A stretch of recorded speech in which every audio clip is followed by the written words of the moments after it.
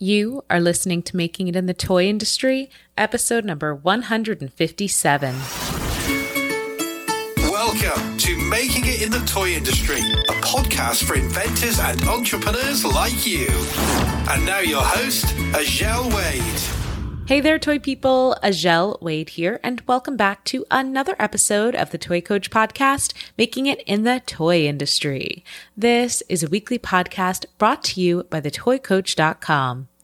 Today's podcast episode is part 3 of the 3-part series to complete this year of podcasting. Every episode in this season highlighted interviews that I conducted at a recent toy industry event, ChiTAG, which is the Chicago Toy and Game Fair that's held in Q4 every year. If you haven't heard part 1 or part 2, go back and listen to those. It's at thetoycoach.com/155 and thetoycoach.com/156.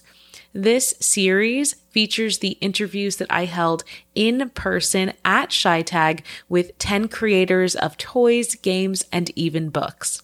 We did record full video for all of these interviews, and those videos are now available on YouTube. So head over to youtube.com/thetoycoach to check them out.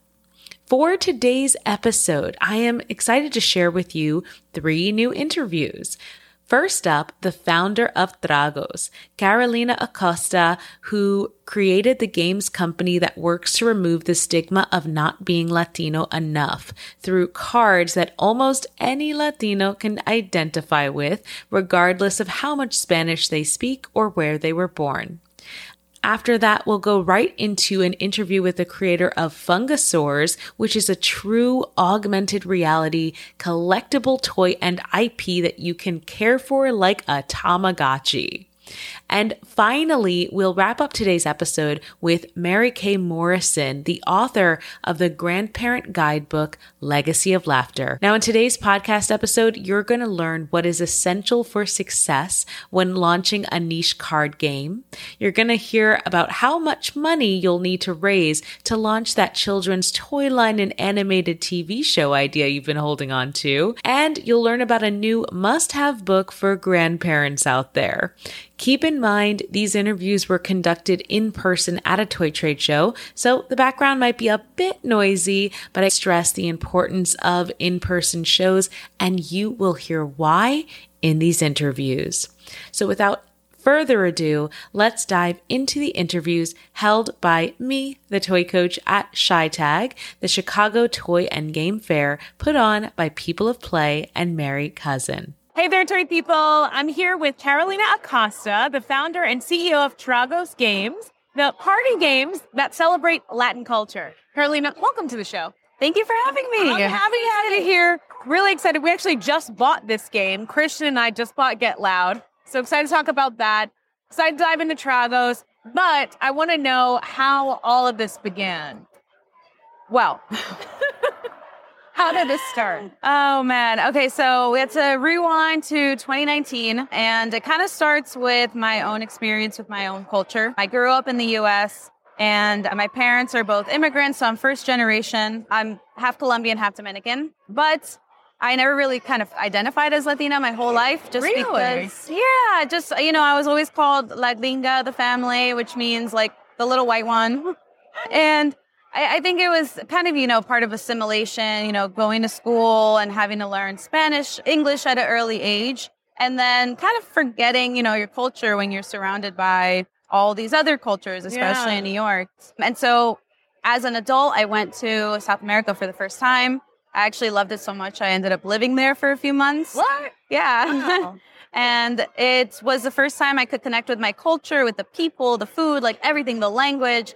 And I came back just like pretty much transformed, like, okay, I feel like I can identify as this because I can relate a lot more than I thought I could. Right. And coming back to the U.S., I felt like something was missing in my life. I didn't have that culture surrounding me like I did living in South America. And so a friend called me one day, I remember like it was yesterday, and he's like, what do you think of creating like a party game and like making it cultural? And he was talking about his culture. He's Asian American.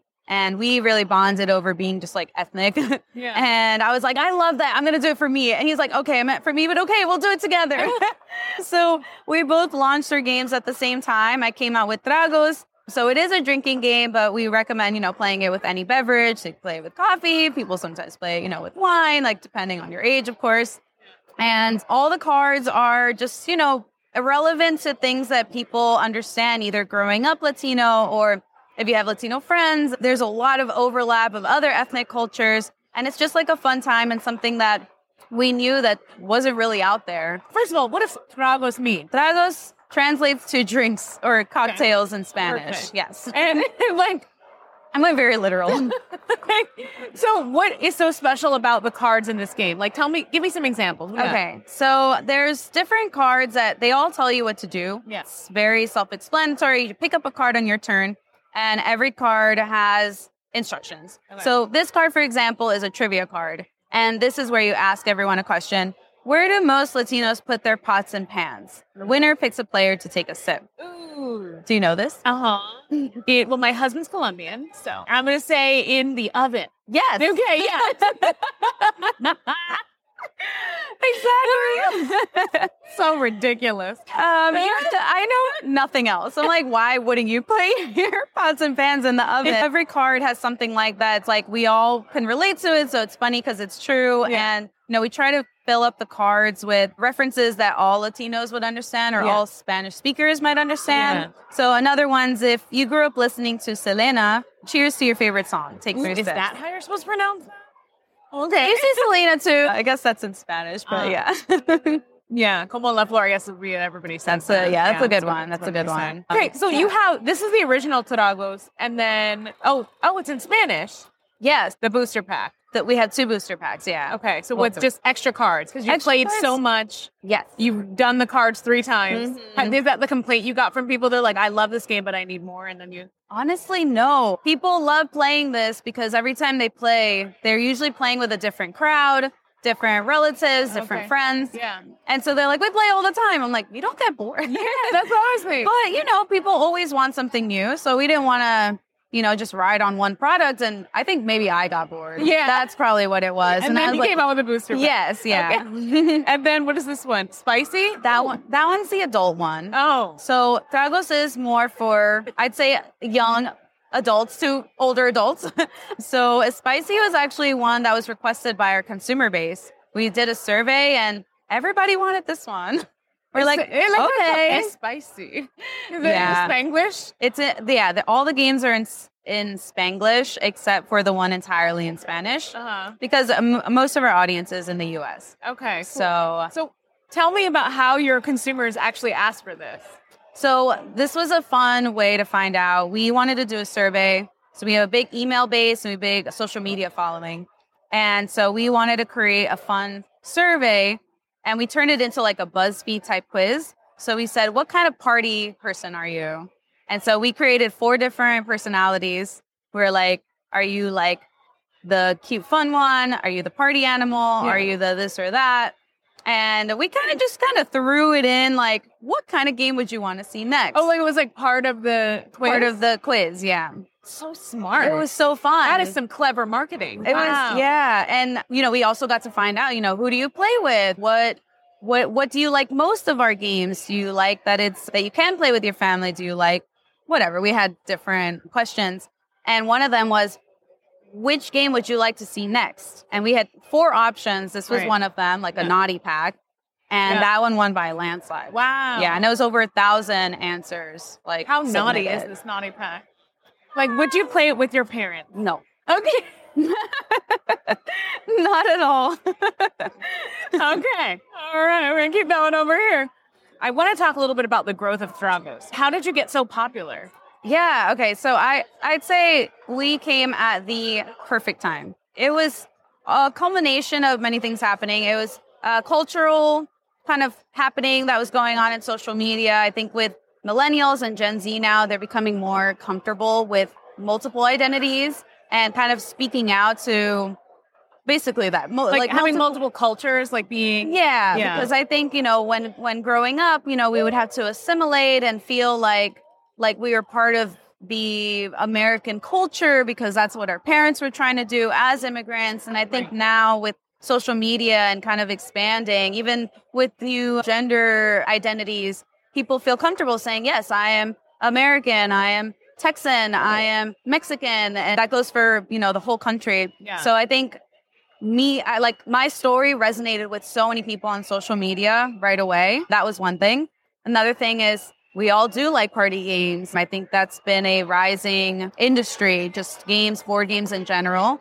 And also social media just made it so easy to reach the masses and find our audience very easily, like the US Latinos that we were targeting. When you were marketing your game, were you sharing your story? And how were you sharing your story? I was actually very shy about my story at first. I think the reason why it resonated with people so much was more the content in the cards. Oh, okay. Like, they were cards that say, if you're Latino but don't speak Spanish, take a sip. And it's not like to feel bad about it. The whole point was you're embracing all parts of the culture. Right. And so I think people resonated with a lot of things that I felt were coming personally from me, as opposed to the story, which came on later with PR and, more opportunities like that.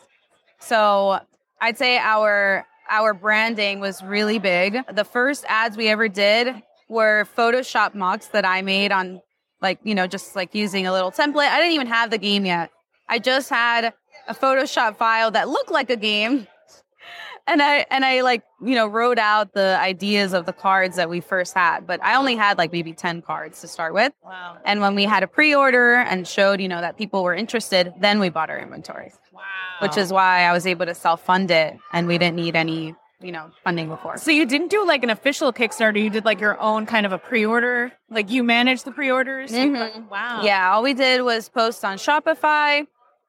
Only expense we had were Facebook ads on a credit card. Yeah. I was fingers crossed, I was praying. I was like, oh God, I did not tell my parents about this. They would have freaked out. I was doing freelance graphic design at the time too. So I didn't even have a steady job. I was just like, okay, God, let's see if this works. And did you test this with your friend? There must have been something that gave you confidence that it was going to work.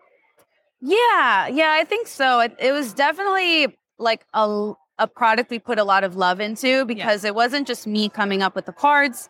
I had a spreadsheet. I sent it to my cousin, my family, anyone who I knew was Hispanic. Really? I was like, do you relate to this? Do you relate to this? Does your mom do this? Or is it just me? And everyone's like, oh my God, yes, that's so funny.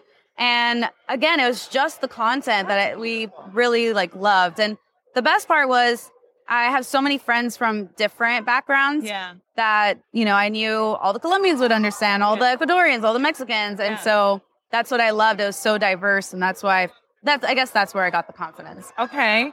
And then this game, what inspired Get Loud? I think my age. We launched What is it? last year. The tagline is La Madre of all word games. That translates just to the mother. The mother, yeah. Yeah. And I think we were playing Dragos for so long. Sometimes we would get hangovers. No, not going to lie. And also, a lot of people we would meet in our community.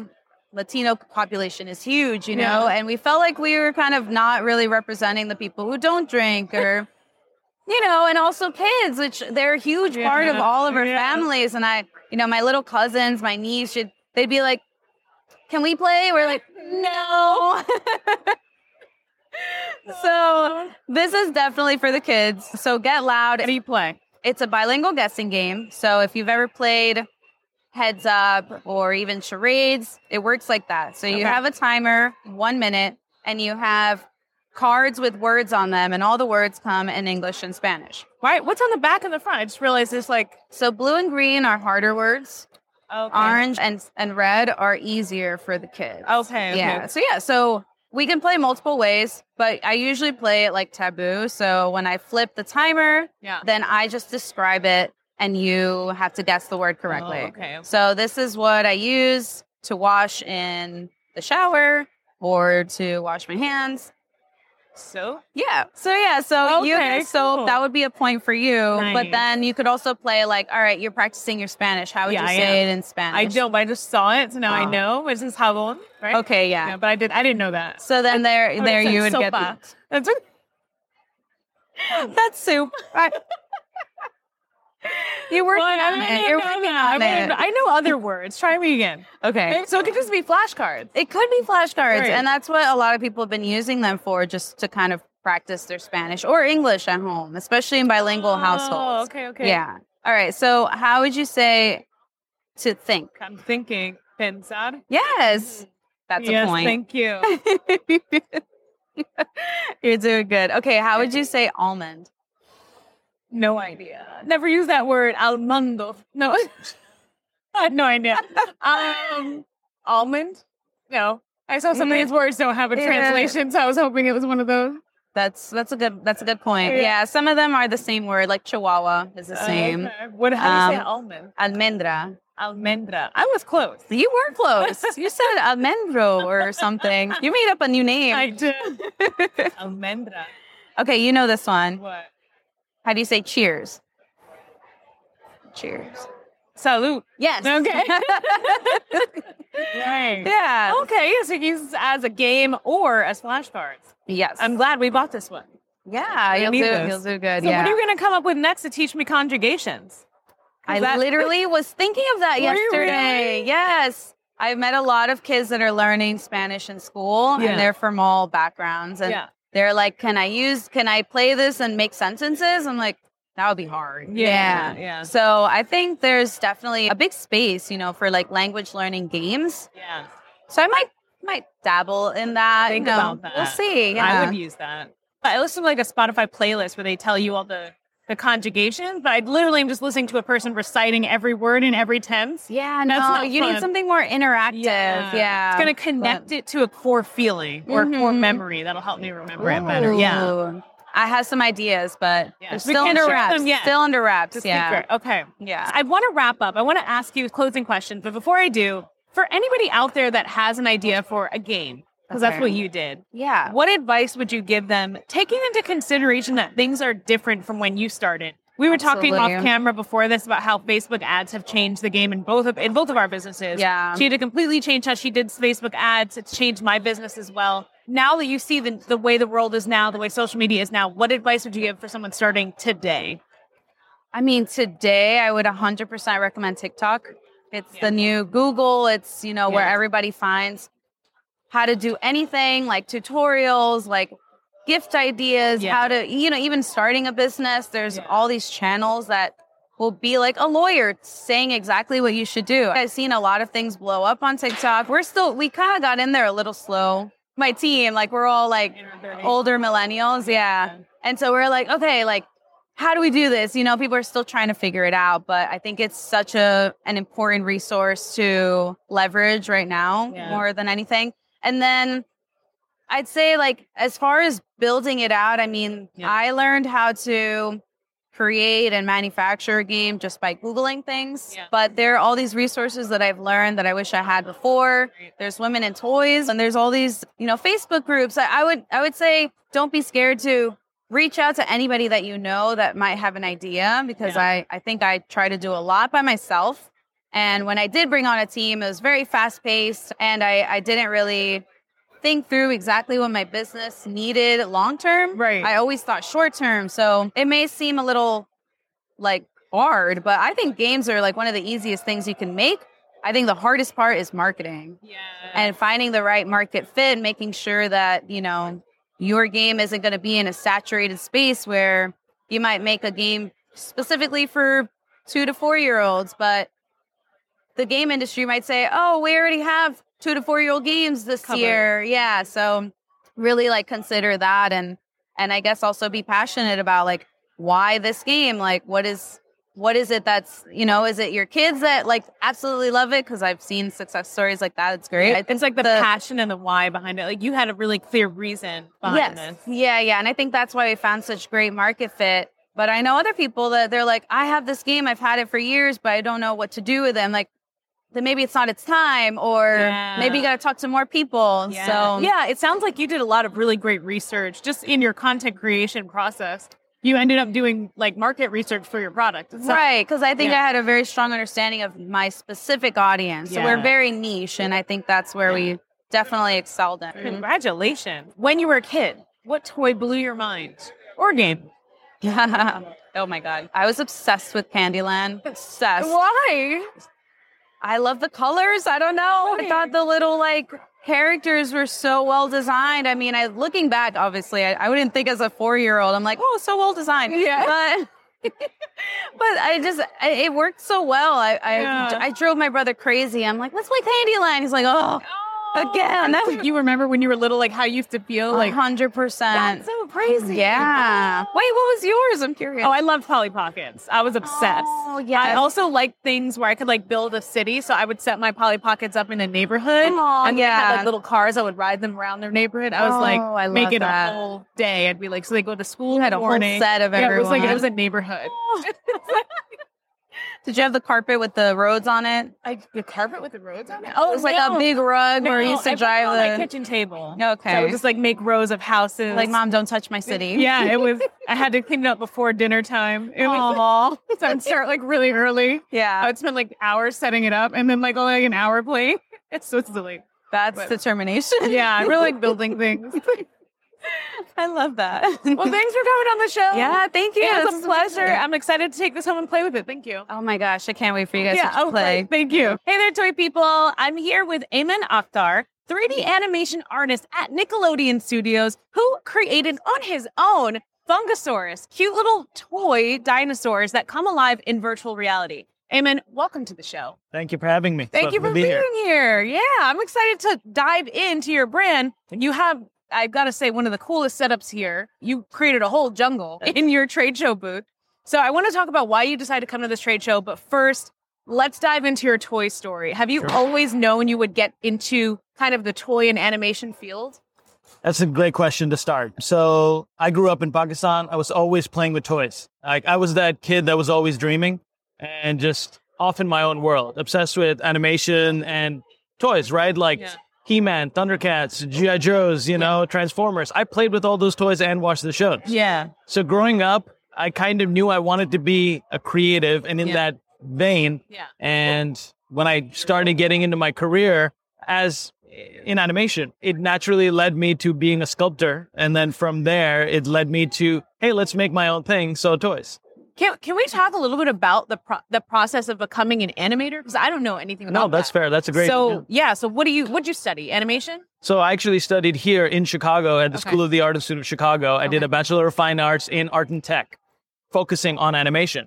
The Art Institute is a lovely school, the School of the Art Institute, for learning everything. So I bounced around from fashion illustration to welding to sculpting and carving with wood to primarily focusing on working on digital art out of computers. And I prepared a whole demo reel and a website for all the things I could do. So modeling something in 3D in Maya, texturing it and painting it, being able to rig it and animate it, learning the whole process, That's what you should do if you want to get into animation now, is figure out, do you want to do 2D? Do you want to do stop motion? Do you want to do 3D? And I really wanted to do 3D. Yeah. So I learned how to be a generalist. And from there, I bounced around various studios and jobs until I got to where I wanted to be. What was the first job you had in animation?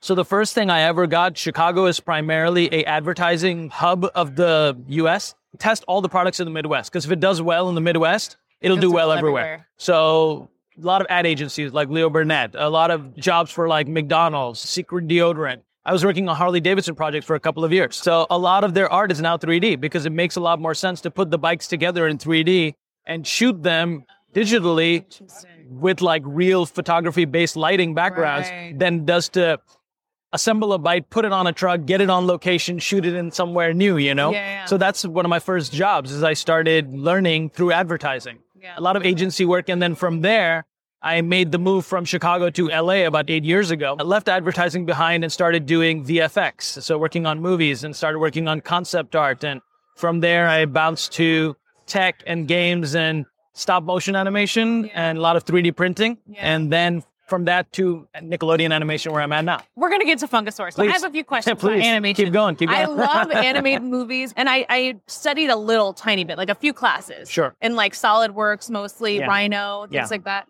So I can kind of see how much effort goes into just making one figure, and I can't even imagine animating it and rigging it. Yeah. So from what I've researched about animated movies, you might do a 5-minute portion of a movie? Is that how it works? It depends. So if you're an animator, your job is to, take assets that have been built and just move them and take a picture, move them, take a picture, move them, take a picture. And that process, you can maybe get 1 second of animation in a day. So it's a very lengthy process. I'm on the production art side. Now I'm a creative director, but I'm on the production side most of my career, in which I make the assets. So my primary job is as a sculptor. So I make the characters, sets, and props that then will get used and animated in part of the pipeline. Yeah. Okay. So in animation, it's a very collaborative medium. If you work with the whole team, you only do a very small part of the process. So you're either modeling or you're texturing or you're rigging or you're animating. It's great to learn everything to start. Yes. But when you get into a professional pipeline, you're going to be doing just one thing very well. And is the part that you're doing the most freedom and creative? It seems like, because you get to sculpt, you kind of get to start from scratch, whereas everybody else has a baseline to okay, I have to light this really well, I have to rig this really well, but you get to be part of the concept art, like you said. That's actually a great question. So I guess I'm still part of the early part of the process. Yeah. But before me are all the 2D artists, that I cannot describe enough how vital their role is. They're the true creators because they work with the writers and the directors to create the initial vision. Yeah. So they create the key art, the concept art, the storyboards, and all of that is what I use to build off of. However, my job primarily is to understand what the director's vision is and what the 2D artist's vision is, and then translate that appealing, beautiful 2D drawing into an appealing 3D shape. Yeah. And that took a while to train my eye for.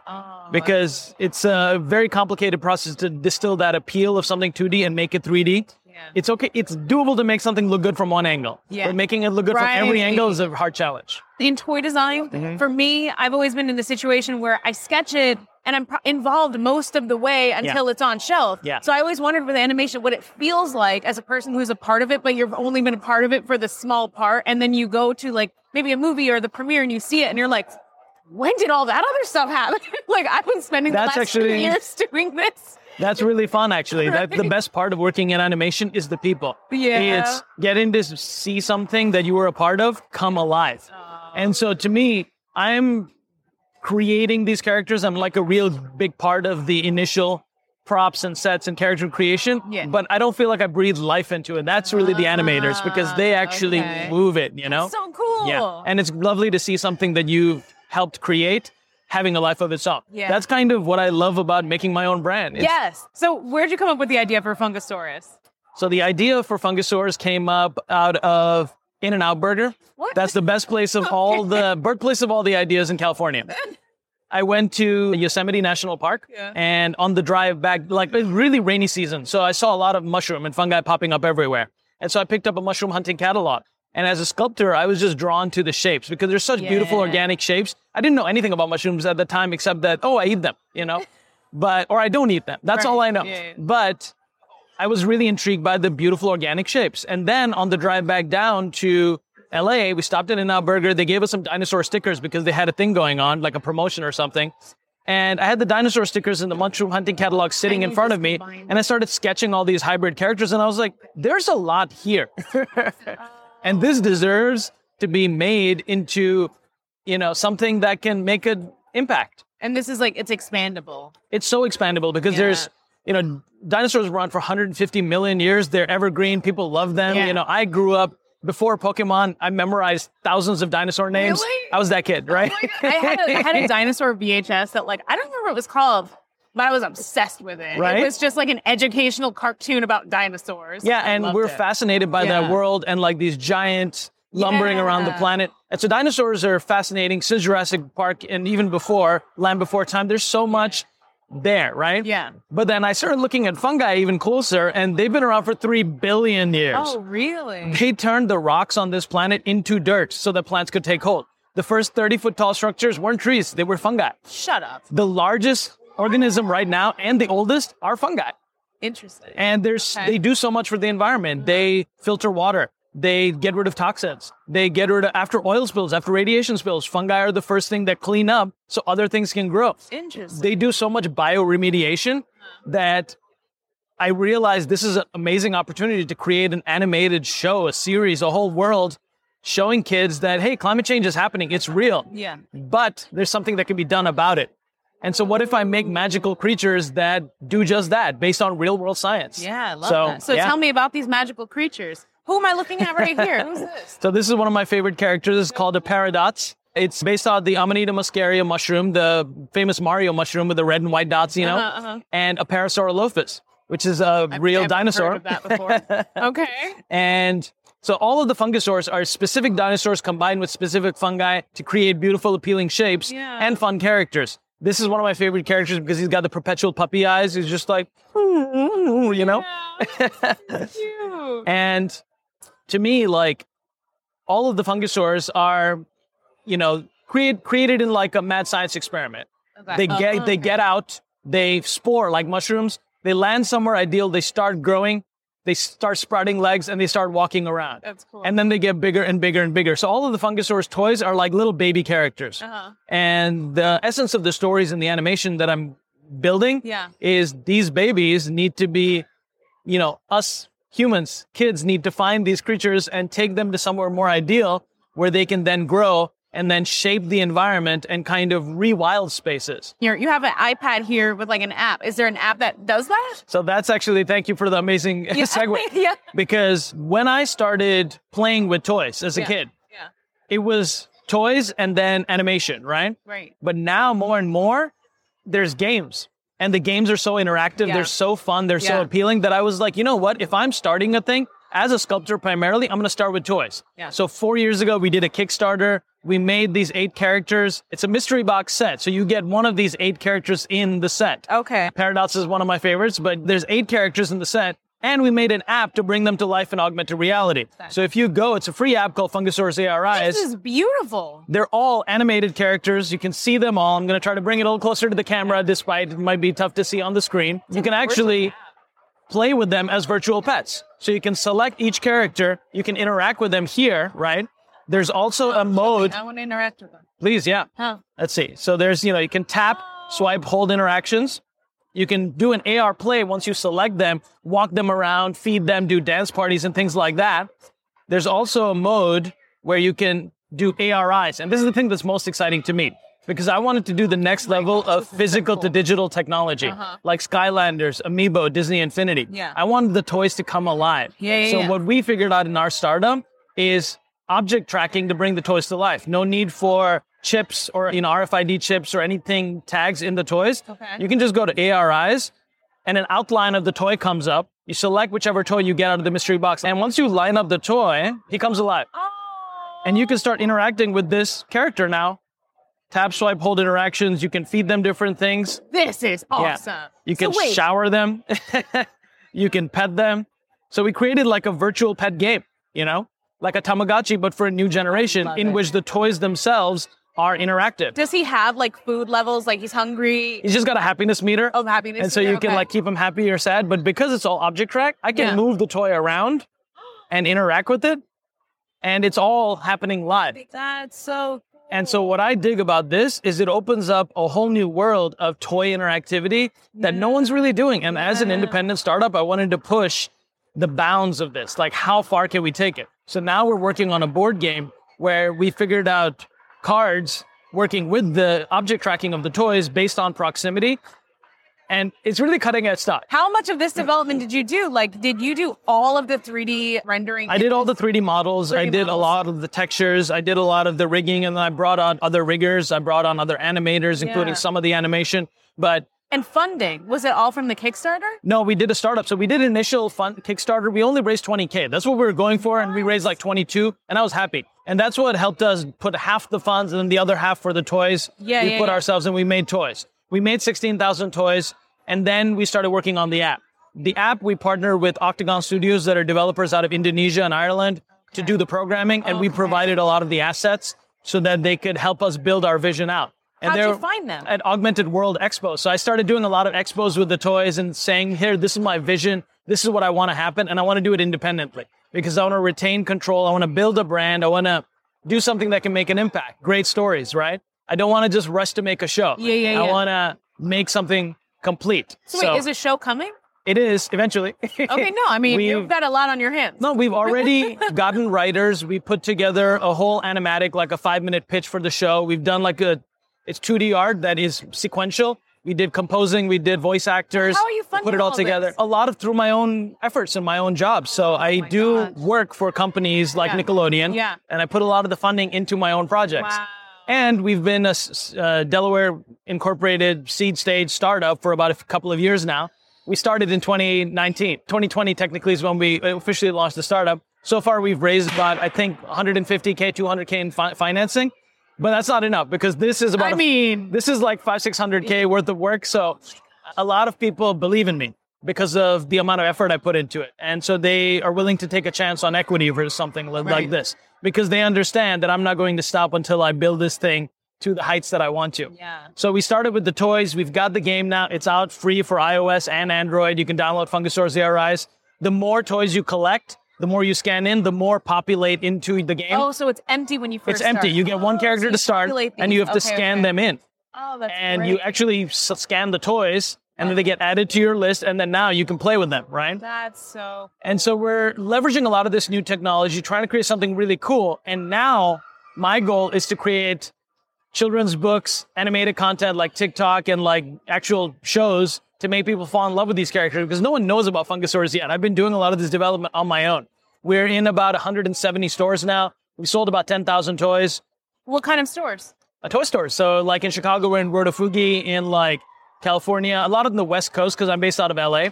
We're in the West Coast, in Utah and Colorado, in the Pacific Northwest. So independent toy stores. What do you find is a benefit of coming to an in-person show like this, like Chi-Town? So that's my main purpose is to come to independent shows, get the word out about my brand, get small toy stores to carry us. We're not on Amazon yet. We're not going to Target or Walmart or any big stores yet. We want to just do a groundswell independently. Yeah. Kind of like Mushroom do. Like they kind of grow their mycelium roots and get a really strong base. I love how you've become like a mushroom expert. Like this is hilarious. They're fascinating. You know, there's so much of the conversation around dinosaurs is like, oh, they're big. And, you know, so much of the conversation around mushrooms is like, oh, they're food or they're psychedelic. And like, no, that's 1% of mushrooms. Right. There's so many more. Well, I love the passion here. Yeah. Oh my gosh. Okay. Where can people find you? Where are you online? So Fungusaurus.com, Fungusaurus on Instagram. We're going to start doing more TikToks and more YouTubing and stuff over this coming year. All of up to the development up to this point has been independently done as side project almost, you know. Right. We've done a lot. We've done more than most people do full time because of the passion, like you said, you know. But now it's time to get, you know, more and more full time on this project and start growing it to the heights. You know, one day I can imagine not just a show, a theme park maybe. Yeah. Always shoot for the stars. Like No, the purpose seriously. of coming to shows like this is to make the connections, get the word out there about your brand and the thing you want to build. You can license your invention or your brand to other companies that are better suited to get it out, or you can double down on doing it yourself. Yeah. And I always recommend do whatever you can yourself. So, I mean, congratulations. How's the show been for you? so far so great. I think we'll make the booth cost far, within the so day. great. I Yeah. love that. Thanks so much. I appreciate the encouragement. Always encourage your independent creators and people like this. Like, if you come to these shows just as a guest or, you know, just to come check out the cool stuff, Yeah. it goes a long way for brands to just buy a little toy or give them encouragement because it really that, does, yeah. for small creators like us, it's everything, you know? Has anyone tried to buy you out early on that you were just like, no, I'm growing this big. I'm growing this big. I'm not going to name names, but Yes, yeah, yeah. but I'm not interested. I want to really Yeah. make something that makes an impact and inspire a next generation of kids with great entertainment. It's hard. Like when you let a company buy you out, like you don't know if the integrity will get held. I don't want like to make a traditional kids boys brand or a Right. girls brand or Yeah. fit into any of these categories or Yeah. boxes. I want to make something that transcends, you know, that welcomes the weird, that allows people to be themselves and bring themselves into it. That's why this virtual pet game doesn't have clear instructions what to do. So you can just explore. You can explore, you can raise your pets how you would want to raise your pets. Right, And yeah, that's yeah. really the fun of it. Imaginative play is, and enabling it is all about letting your kids do what they would do normally anyway. Well, thank you for being here today. I think I'm Thank you going to for having invite me. you back in the future because I could see awards in your future. We're going to have to talk again soon. Happy to be back and do this again. Yeah, it was a pleasure. It was great meeting you. Hey there, toy people. I'm here with Mary Kay Morrison, a former kindergarten teacher and an author who has been studying neuroscience and humor and the ways that they work together. So we're here today. She's showing me some of the previous books that she's authored, but then today we're talking about The Legacy of Laughter. This is a book that Mary Kay developed with her 12 grandchildren. Mary Kay, welcome to the show. Thank you so much. Yeah. It's such a joy to be here. I'm excited to have you here and learn more about what you're doing and what you're creating. So tell me about laughter and how it affects the mind. Yeah. I'm so glad you asked. Yeah. We have been studying humor Uh-huh. in the Association for Applied and Therapeutic Humor, which I belong to. Okay. I'm past president. Yeah. So I've been studying for about 40 years. Wow. Ever since I was a kindergarten teacher, as you mentioned, I became concerned they were taking play and laughter out of the classroom. Really? And so I started learning about the brain and how we learn. Yeah. And so my first book is written with teachers with ideas for the classroom. That's this one. That's that one, Okay. Using Humor to Maximize Learning. Uh-huh. So we share ideas on how to bring play and laughter into the classroom. So I want to talk a little bit about that first. Okay. So what was happening while you were teaching in kindergarten that made you feel like humor was being taken out of the equation? What happened? Well, they started making these little kids take tests and sit down in their desk, and most of them don't even know how to, read or hold a pencil very well at that age. And I knew it wasn't age appropriate. Really? So I decided to study further about the science of how we learn Yeah. and laughter and play in the classroom. And so the last 40 years, I've been concentrating on how we learn best. And we know that play and laughter are very helpful for brain development. Can you tell me some, I don't know if there are key lessons that you could break down maybe from this original book. I'm just curious, what were your main 3 findings with how you can inject humor into learning? Well, one of the things is understanding your own humor style and what's comfortable with you. Okay. So there's actually part of the book that talks about how you can evaluate how you use humor and how you can improve your sense of humor. Okay. Oh, improve your sense of humor. So that just means stop being a stick in the mud. I think is it? Actually, what we say is it's not about being funny. Okay. It's about seeing funny. Oh, I So like how that. do you change your mindset so that whatever happens to you in life, Yeah. even if it's something horrible, that you can start to see the funny in it? We know that once you're able to laugh about something, you're starting to cope. Oh, interesting. So this book was written for teachers. With teachers. With teachers, but who's it for? It's for teachers. I was working at a regional office of education. Uh-huh. And so I went to over 200 schools and worked with the teachers. And so one of my goals was to help implement humor and play into the classroom. So I had some principals and teachers who encouraged me and who actually shared ideas with me so that we could share that with the general public. So with the lessons here, finding your sense of humor, are you trying to help create more lighthearted teachers so that they will just naturally bring that into the classroom? Right. Is that the goal? Right. Really, we study the benefits of using humor. Okay. There's many benefits to using humor, not just in the classroom, but Like for what? you and I personally Yeah. and professionally. How? do you What? bring more humor into your life and laughter into your life? Okay. So there's actually strategies that you can use. One of them is first understanding what your sense of humor is and how you use humor. And so there's steps in the book to identify that and actually taking a look at how you use humor on a daily basis. Yeah. Everybody has a different humor style Uh-huh. and uses humor in a different way. And so I encourage people to journal what makes them laugh and how they bring humor into their own lives. Yeah, I want to read this review from Ronald A. Burke, a PhD professor of biostatistics. He said, in a nutshell, Mary Kay Morrison captures some of the most positive research, arguments, and compelling reasons for teachers to use humor in their teaching and their lives. And having taught 3rd, 5th, and middle school grades for several years, I think this book will be really useful. So this book will help you bring humor into your everyday life, but also if you're a teacher, since it's designed for teachers by teachers, will help you bring that into your teaching life as well. But now, the premiere book of the show. Yeah. The reason you're here at the show. Exactly. Right? The Legacy of Laughter. Right. Okay. It's a grandparent guide and playbook I've got 12 grandkids. And so what I've done is taken the research that I've learned over the years and shared it so that grandparents can include that into their grandkids' lives. And right now, especially having gone through COVID, a lot of our kids are traumatized. Yeah. And grandparents are often the people that can be that support system for grandkids. Yeah. And so this book shares a lot of ideas that I've learned over these last 40 years. Yeah. And actually wrote it with my grandkids. So cute. It was so much fun. It's cute. So my question for you is, like, had you been looking for a grandparent guidebook and you couldn't find one? No? I had friends come over and say, you have to write a book. You're doing so much fun stuff. Oh, really? Yeah. So what were you doing with your grandkids that impressed your friends? Oh, my gosh. I don't know. So in our family room, I have a peg with keys. Every one of them, when they got to be 2 years old, got their own set of keys.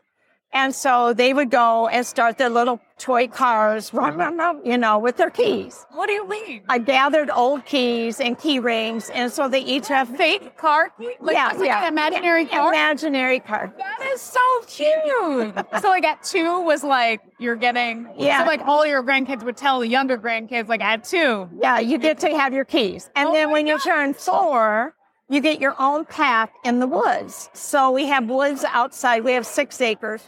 So we have woods. And so when they turn 4, my husband, Don, who is a collaborator in this book and took all the pictures, he would forge a path in the woods, and they got their own little sign. And then they get to paint birdhouses and put them in their woods and decorate their woods the way they want their woods to be. I don't know that I've ever heard people talking about a grandparent guidebook. It's such a brilliant idea. Thank you. Yeah. There's not much out there. So but a lot of grandparents are already doing what I call superpower grandparent things. And so I've gotten a lot of ideas from other grandparents. And as a teacher, I've had a lot of ideas over the years of ways to implement and use humor to help with the learning process. So the kids don't know they're learning. They think they're playing.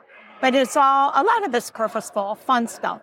So this book, how is it formatted? Explain, like, if I read through this book, is it, things to do in January, February, March? Like, how's it divided up? It's more formulated with when you become a grandparent for the first time, what do you experience?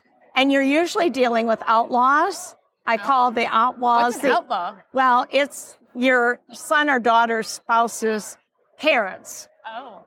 So I call them outlaws. Well, you want to get along with your outlaws, because you're at their baptisms, you're at their little school plays and stuff. So you're always running into the outlaws. So you want to have good relationships with them.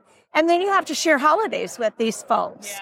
Who's going to go where at Thanksgiving and Christmas and Easter. And so it's ways of how do you negotiate all of that, and how do you find childcare? Do you use your grandparents for childcare? If you do, these are the rules and some guidelines for that. So it starts at the beginning, and then it travels through as your children become older. What kinds of fun things can you do with them? For instance, when our grandkid, what do you do for presents? When our grandkids graduate from 8th grade, we take them anywhere in the continental United States that they want to do on a one-on-one trip. Oh. And so they all look forward to that. And so each of them we had 3 last summer. Yeah.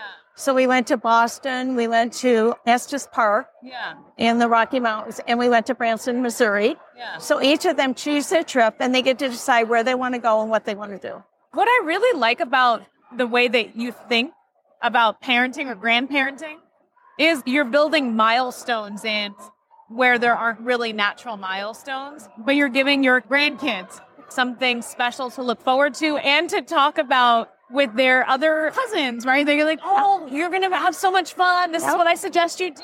Or like, here's some ideas. And then they can ask each other, like, what happened on your trip? What happened when you got your path? What'd you do? Where'd you take your imaginary car? Like, that's really creating a special... It's memories. It's a memory. It's the memories, building memories. And so... Structured memories, too. It's really nice. And you said the goal is to make a significant difference in children's lives through nurturing. And have you seen that? Like, people that have engaged with this book, what have they said? You know, it has had really positive reviews. Yeah. I've had lots of people contact me and tell me what strategies they've used and how it's gone. Yeah. So, that's been really fun. It's only been out about a year, but the grandkids are really excited about it too. You know, they're very proud because if you look in the book, it's their artwork and there's pictures of them doing all of the fun stuff. Each of the children is a silhouette. And so they each chose their silhouette and they wrote. There's several poems by them. There's a lot of the work in there is actually done by the grandkids. Are you giving examples in this book, like showing what you do and then examples from when your grandkids did them? We did a lot of artwork. I've done a lot of art with the kids, a lot of creative reading. They put on plays. They've actually organized scavenger hunts and that kind of stuff. Yeah. So where can people purchase your book? Actually, they can come to the toy show. Come to ChiTac. But what if they're not here? What if by the time this gets out, it's over? On Amazon. Okay. And Barnes & Noble. Oh, Barnes & Noble. Yes. .com or in-store? Both. In-store. Okay. Yeah. Okay. A lot of them are in-store. If you go in the store, and I'm in Rockford, and they have actually done book signings for me in Barnes & Noble. Yeah. Look at you. It's been so very big. I know. And just 1 year? Yeah. Okay, so I have to ask, how'd you land in Barnes & Noble in 1 year? I just went in there and showed them the book. How many Barnes & Nobles? Well, I don't know how many, you don't know, but I know it's in Rockford. Okay. And I've done like education workshops in Barnes & Nobles in the past, but I also do workshops in museums and in little smaller bookstores. Yeah. A lot of small bookstores like carrying my book, and I'll go in and do a little seminar. So where'd you go to find the person who would print the book for you? Well, I have a publisher. Okay. And an editor. Oh, okay. And they were invaluable. This one, what category does it fall? Self-help? Yeah, it's mental health. Yeah. It's a playbook guide. Right. So it really encourages grandparents to use the power of play and to use their own superpowers, because every grandparent has superpowers. Yeah. And, you know, finding your own niche in what you love doing and sharing that. So in instance, if you love to knit or crochet, if you like to hike, or whatever it is that you have, cook, you share that with your grandchildren. Right. My grandmother, she would teach me how to bake. And I remember to this day, like we were at my birthday party and we didn't have any butter. And we were making either the cake or cupcakes, and we were doing it at the birthday party. And I was so upset. My friends were already there, and I was like, we don't have any butter. Like, nobody cared to look. And my grandmother was like, Ajel. She had this, like, very, like, old-timey voice. And she was like, what can you use other than butter? And I was like, I don't know. I'm not a chef. I'm like, I don't know. I mean, I remember to this day, she was like, you can use oil. And I remember I did not believe her. I was like, that doesn't sound right at all. I was like, first of all, butter's solid and oil is not. And I was like, that doesn't make any sense, Grandma. And then she was like, yes, you can use oil. So I get the oil. And I remember I was so like, this isn't going to work. And then it worked. And I was like, oh my gosh, my grandmother's a genius. And she was. And how old were you at that time? Oh my gosh. I don't know. Maybe 8. So one of the things that we know about long-term memory is that when you have a strong interaction and an emotional response, you create memories. So your strong emotions lead to strong memories, whether they're positive or negative. Right. One of my grandkids drove their big wheel into the culvert and chipped his tooth. He remembers that. But they also remember all the fun stuff. Strong emotions lead to strong memories. One of the things we know about the brain. The other thing we know about the brain is play is critical for brain development. Play is the most important way that children learn. How do you define play, though? It's the imagination. Okay. It's when the child is engaged in whatever it is they're doing. Right. And it doesn't have to be formal toys. In fact, boxes. And when kids are little, they make up their own play. So at the end of the book, I talk about the 5 stages of humor development. Yeah. So the first stage is the peekaboo stage. So I will demonstrate that. Let's do it. The first stage is the peekaboo stage. Okay. And so when you have a baby for the first time, everybody goes up and they go, ga, ga, ga, ga, ga, and then they go peekaboo. Yeah. All right. So there's a pattern to that. The first pattern is that the child becomes anxious because they can't see you anymore. Yes. And then the blanket comes down and they're relieved and then they laugh. So you keep that strategy your whole life, the 3 stages of peekaboo, anxiety, relief, laughter. Ooh. And so a lot of times your laughter comes out of some anxious moment that you had, and then you're relieved, and then you laugh. Yes. And so that's a pattern you keep for your entire That's me. career. And that's just the first stage. Okay. Stage 2 is the knock-knock stage. So kids at that stage do a lot of knock-knock jokes. And that's Knock-knock until jokes. kids are about 5 years old.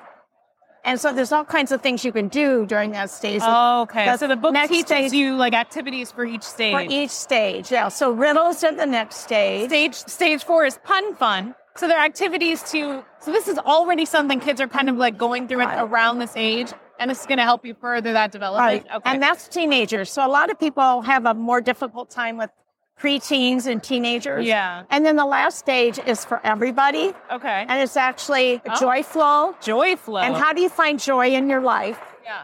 And so it's the ideas for encouraging teenagers to adults in joyful living.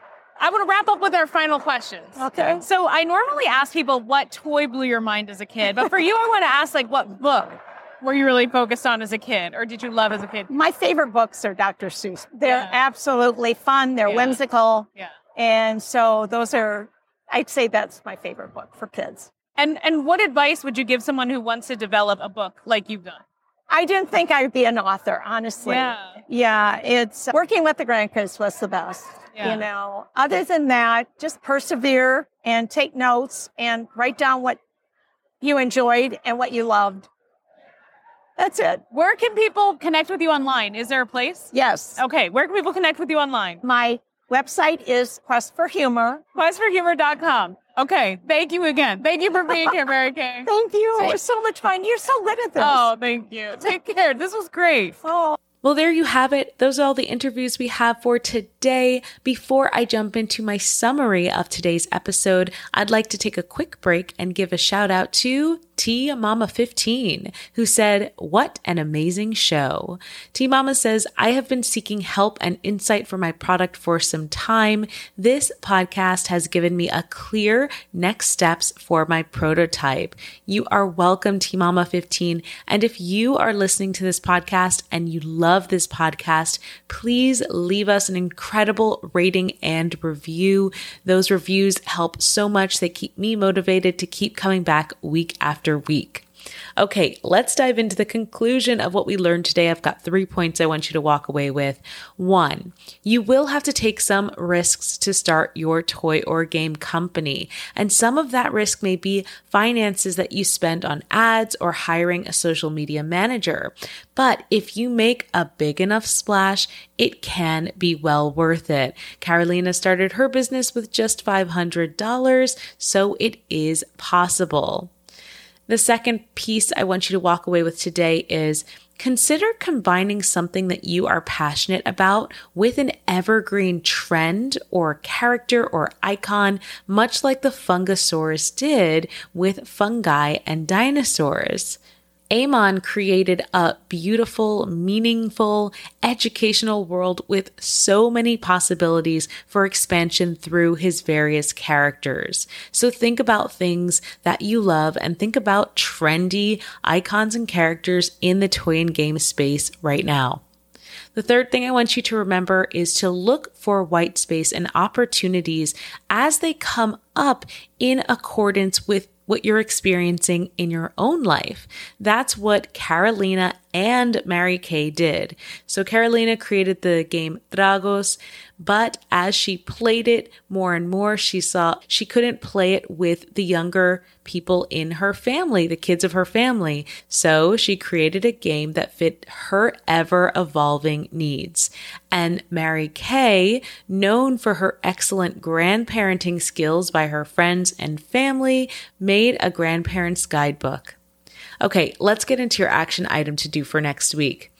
Because it's the end of the year, I want you to make a New Year's resolution, make a promise to yourself that you will make some progress on your toy or game idea or your show idea in 2023. Whatever that idea you've been holding on to, tell yourself, say it right now out loud if you can, I will make progress on this idea in 2023. As always, thank you so much for spending this time with me today.